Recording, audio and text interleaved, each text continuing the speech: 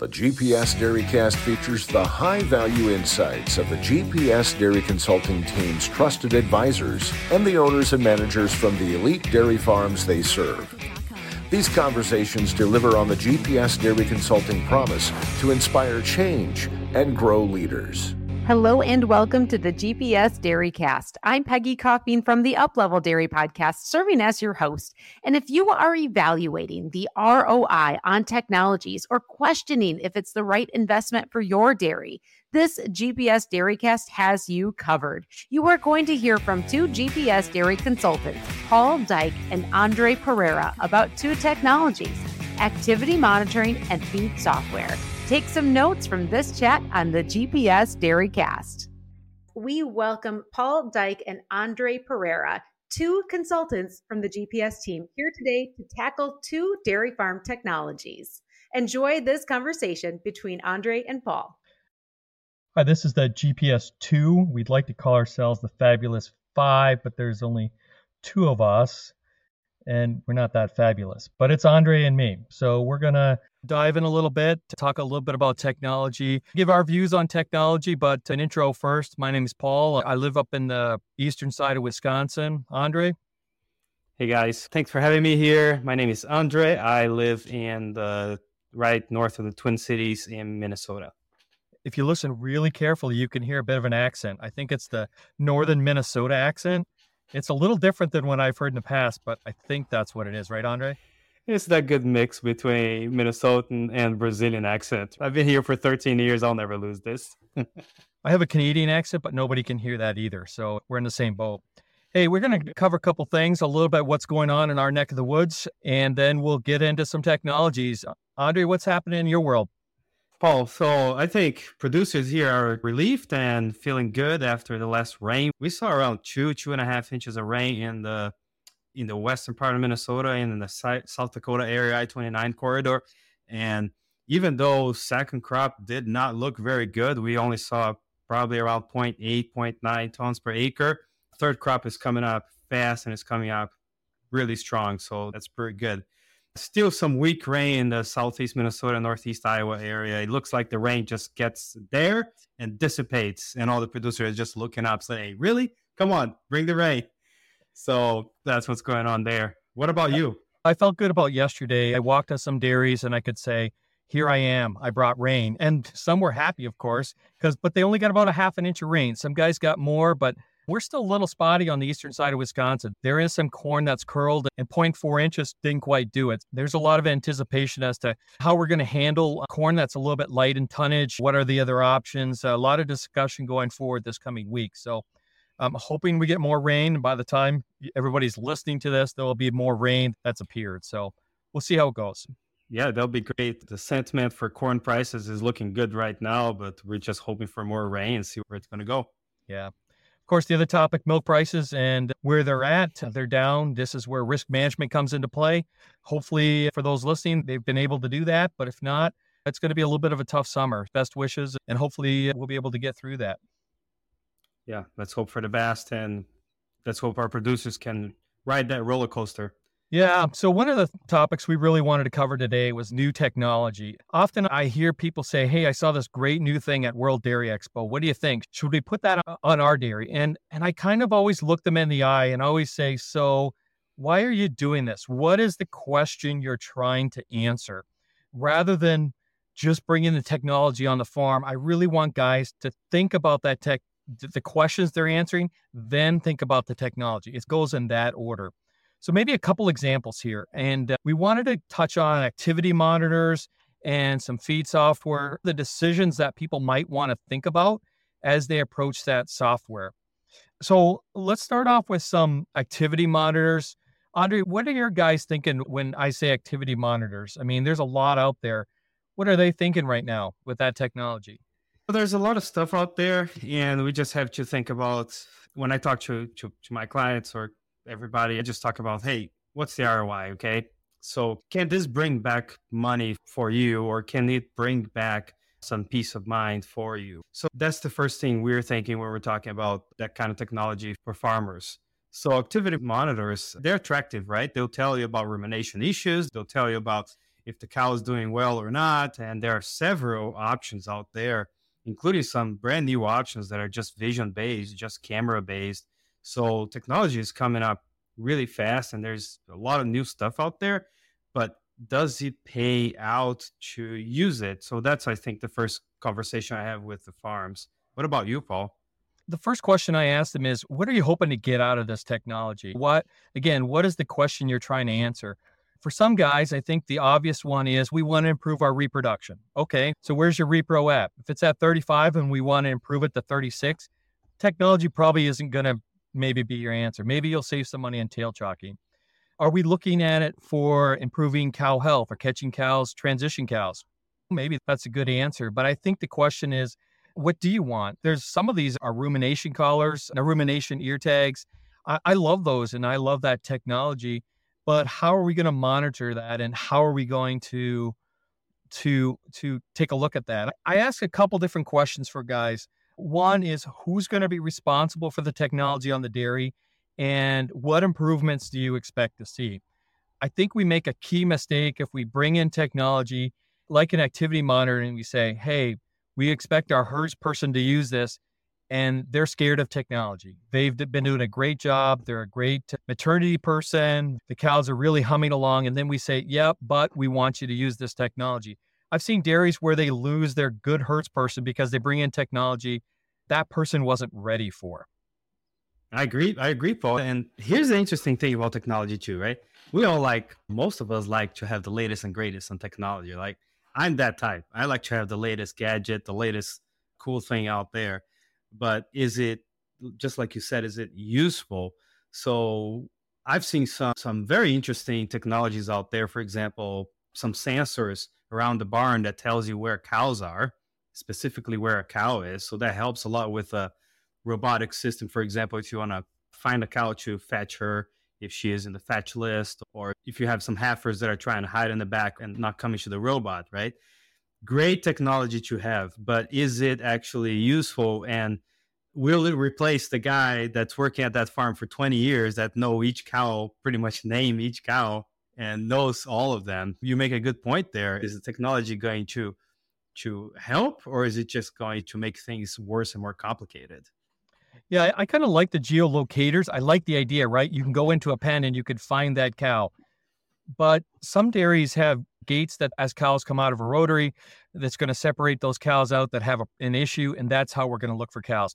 They're not going to go into a pen of 300 cows because the alarm went off at 2 in the afternoon, and they're going to milk them at 3, and they're all of a sudden go look for this cow. They're probably not going to do that. And the other part to that is how we use the technology. I think there's a bit of a divide here in how small herds versus larger herds might use this technology for cows that maybe are sick. I've had some dairies that have 2,000 cows, and if they would respond to every beep and blip and alert that comes to them on their phone, it would drive them crazy. It would just literally drive them crazy. So I think there has to be a sequence as to how they handle those alerts for sick cows. Andre, how do you see people doing that? What's your view of how people are handling those alerts for problem cows? Can you imagine if your phone was off the hook all the time just because some technology was calling you, telling you, hey, this cow is sick. Hey, that cow is down. I mean, at one point, you're going to start looking at them, but then after a few days, you just give up. You're like, there's no way I'm going to keep up with this. There's no way I can keep up with getting phone calls, right? And I think some herds that I talk to, usually they just try to run a report twice a day, 1 in the morning, 1 in the afternoon, to see what's going on and run from there and go from there. If you look at the report at 5 in the morning and 2 in the afternoon, it's probably what you're going to do practically. You got other things to do. You can't be running out into a pen every time an alert goes off, or change the settings so that, hey, it doesn't go off in the first 2 hours of an alert. It's got to be 6 hours. But even then, probably your twice a day report's going to pick up some of that stuff. It sounds great that you're going to get an alert every time a cow is sick, but practically, I'm not sure it can be done. Not on dairies with 2,000 or 3,000 cows. It'll drive the herds person crazy if he does that. Yeah, usually I've recommended before to get a report early in the morning, right when they go and read bunks, to take a look at the bunks. And as they're looking at the bunks, they can go around and look at which cows are going to be a problem too, and if a pen is having a problem. So that's where That's where I think these technology can work, is to help the producer to be efficient and be fast there in the morning. Get it done, get in and get out, and get the cow health to be healthy. So again, it's about who's going to look at the technology, what's the questions you're trying to answer, who's responsible, and how are you going to handle alerts? Those are the questions that you need to answer when you're thinking about activity alerts. Let's move to a little bit of a different technology, and one that, Andre, that we have every day that we deal with, and it's feed software. I got to tell you, this past week, I must have had 5 questions about people wanting to switch to new software, a different software, adopt feed software. And the questions, it's always about, hey, should I do this? Is that software better than this software? Andre, how do you handle that question in terms of when people say, hey, I want to look at a different software? How do you grill them? What's your approach? So funny you say that, because I got a couple of those questions this week too. My comment to farms, and I would like to hear your thoughts on that too, but my comments are, what do you want? What do you really want to see in the feed software, and how can he help you? So are you the type that only looks at it once a week to see if things are going well? Or do you want to look at it every day and make sure the load accuracy is correct, the drop accuracy is correct, make sure your feeders, usually you have 2, 3, or 4 feeders in a farm, depending on the size, make sure they're actually doing an accurate job, they're not overfeeding, right? So is that what they're looking for, or do they just want a once a week report? Let's see if my cows are eating the right amount of dry matter, and that's it. So it depends on the goals of the farm. My preference, Paul, and I would like to hear yours, but my preference is, I'm kind of a data geek about that. I want to look at it all the time. I want to see, is it being dropped at the right time?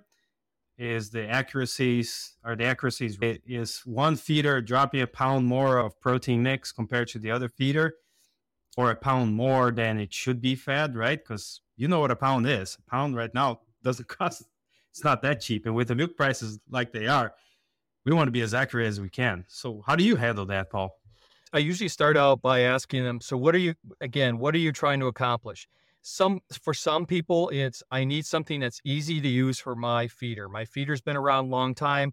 I need something that he can adopt to easily. He's not a technology pro, so it's got to be as simple as running Candy Crush. And some software is easier to run than others, right?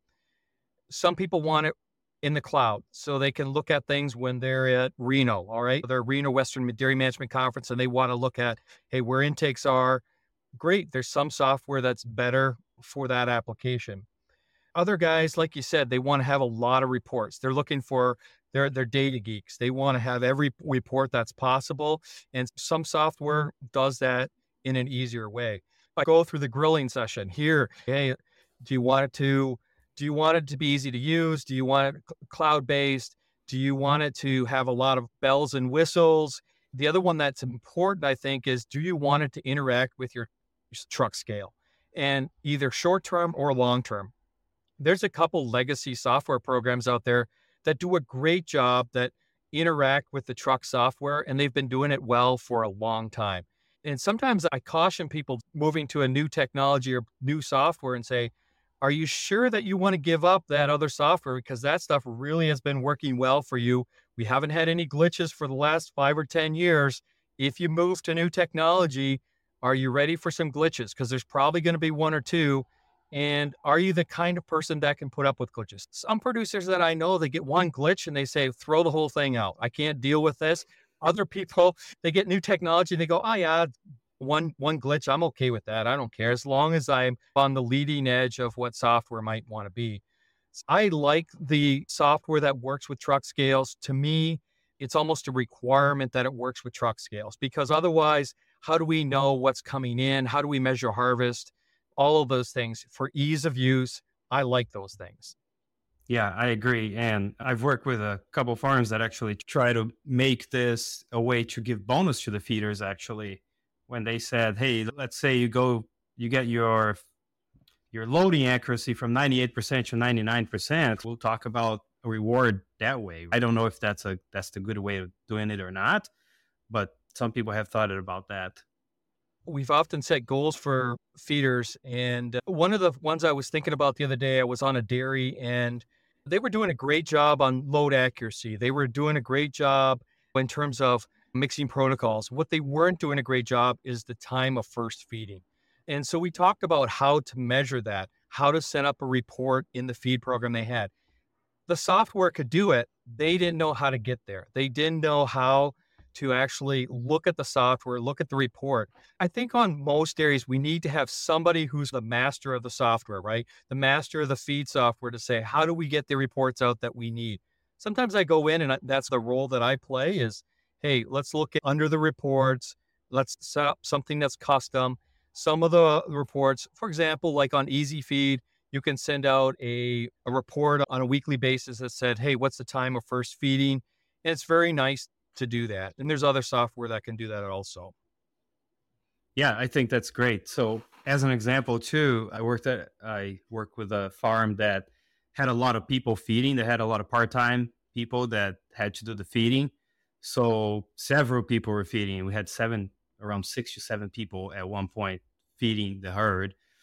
And they had a type of software that was just in the tractor connecting to the computer through Wi-Fi. And we had the conversation, maybe we should move to a cloud-based software because you have so many people working on this at one time that the move will make sense because now it's cloud-based. Now they can just pull it up on their phone and they can put their phone on the tractor and do the feeding and see the batch mixes on them. So those strategies, I think they play really well too, and they're very important. It's just to strategize and think about, okay, how does this farm work, and is it better to change the software, or like you said, it's been working for 20 years. Why change the players? Yeah, often the question comes up when people change to new mixers or they get a new mixer come in, they say, is this the time to change the software? And so for some people, that is the right time. That's the time to kind of reevaluate and decide if that's what they want to do. There's probably some people out there, though, that have no software. Andre, have you helped implement some software, some guys that have never had software before? Have you done that? Oh, I'll give you a story. Yes, I have. I started with this guy that had, I don't know how many dies we had there, but I think one day I printed the batch sheets and there were so many pieces of paper. I gave that to the producer and he looked at me and said, how many trees did you cut for this? It was clunky. And that's when we both realized, okay, can we talk about a new software here? Because all these pieces of paper flying all over the place, how accurate is that? Right? Yeah, I've gotten to the point that for my clients, they've got to have feed software. They just need to have it.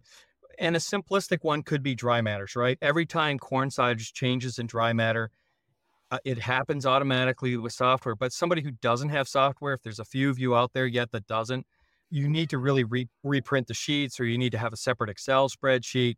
Software's kind of gotten cheap enough that for a couple $1,000 on feed software, $2,000, maybe $2,500, you should be able to get yourself all linked up, and maybe a subscription fee that's pretty reasonable. No reasons not to have feed software anymore. If you're not, you're missing out. Yeah, if you think about that subscription fee, right? So let's say it's around 10 cents per head per month.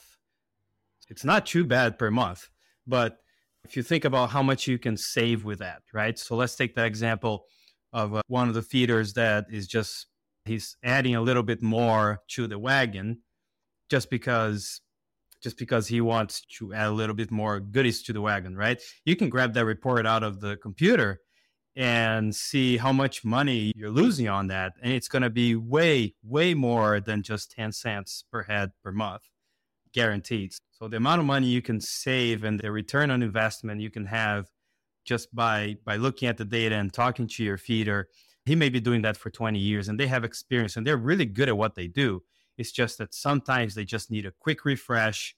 We need to do this a little better and stop wasting money that we don't have right now with the milk prices. Tell me, Andre, what other technologies do you see coming up down the road that some producers might want to consider here in the next couple of years? What other things are you seeing that people are thinking about?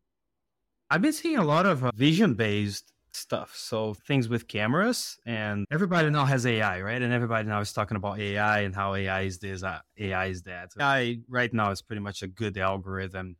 Camera-based software is actually very interesting because the equipment that you need is just cameras. It's not complicated, honestly. It's just to set up some cameras and they actually work really well.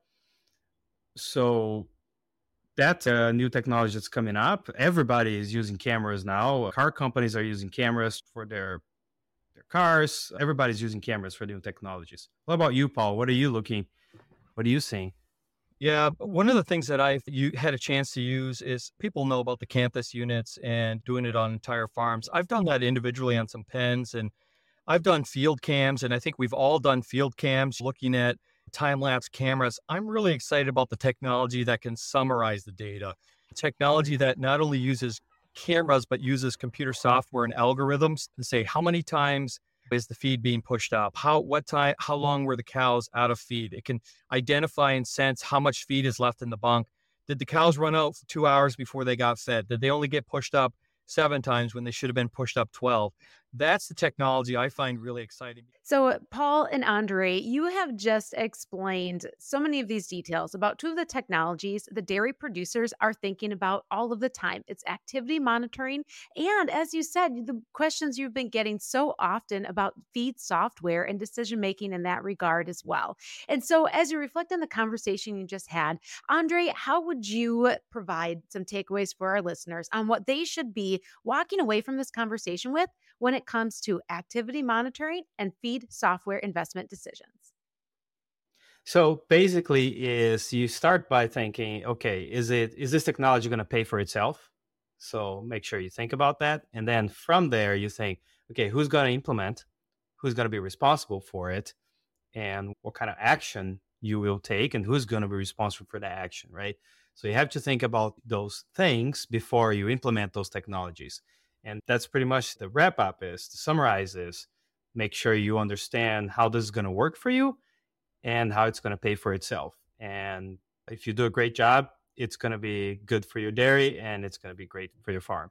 So it's the who, it's the what, it's the why, it's the how.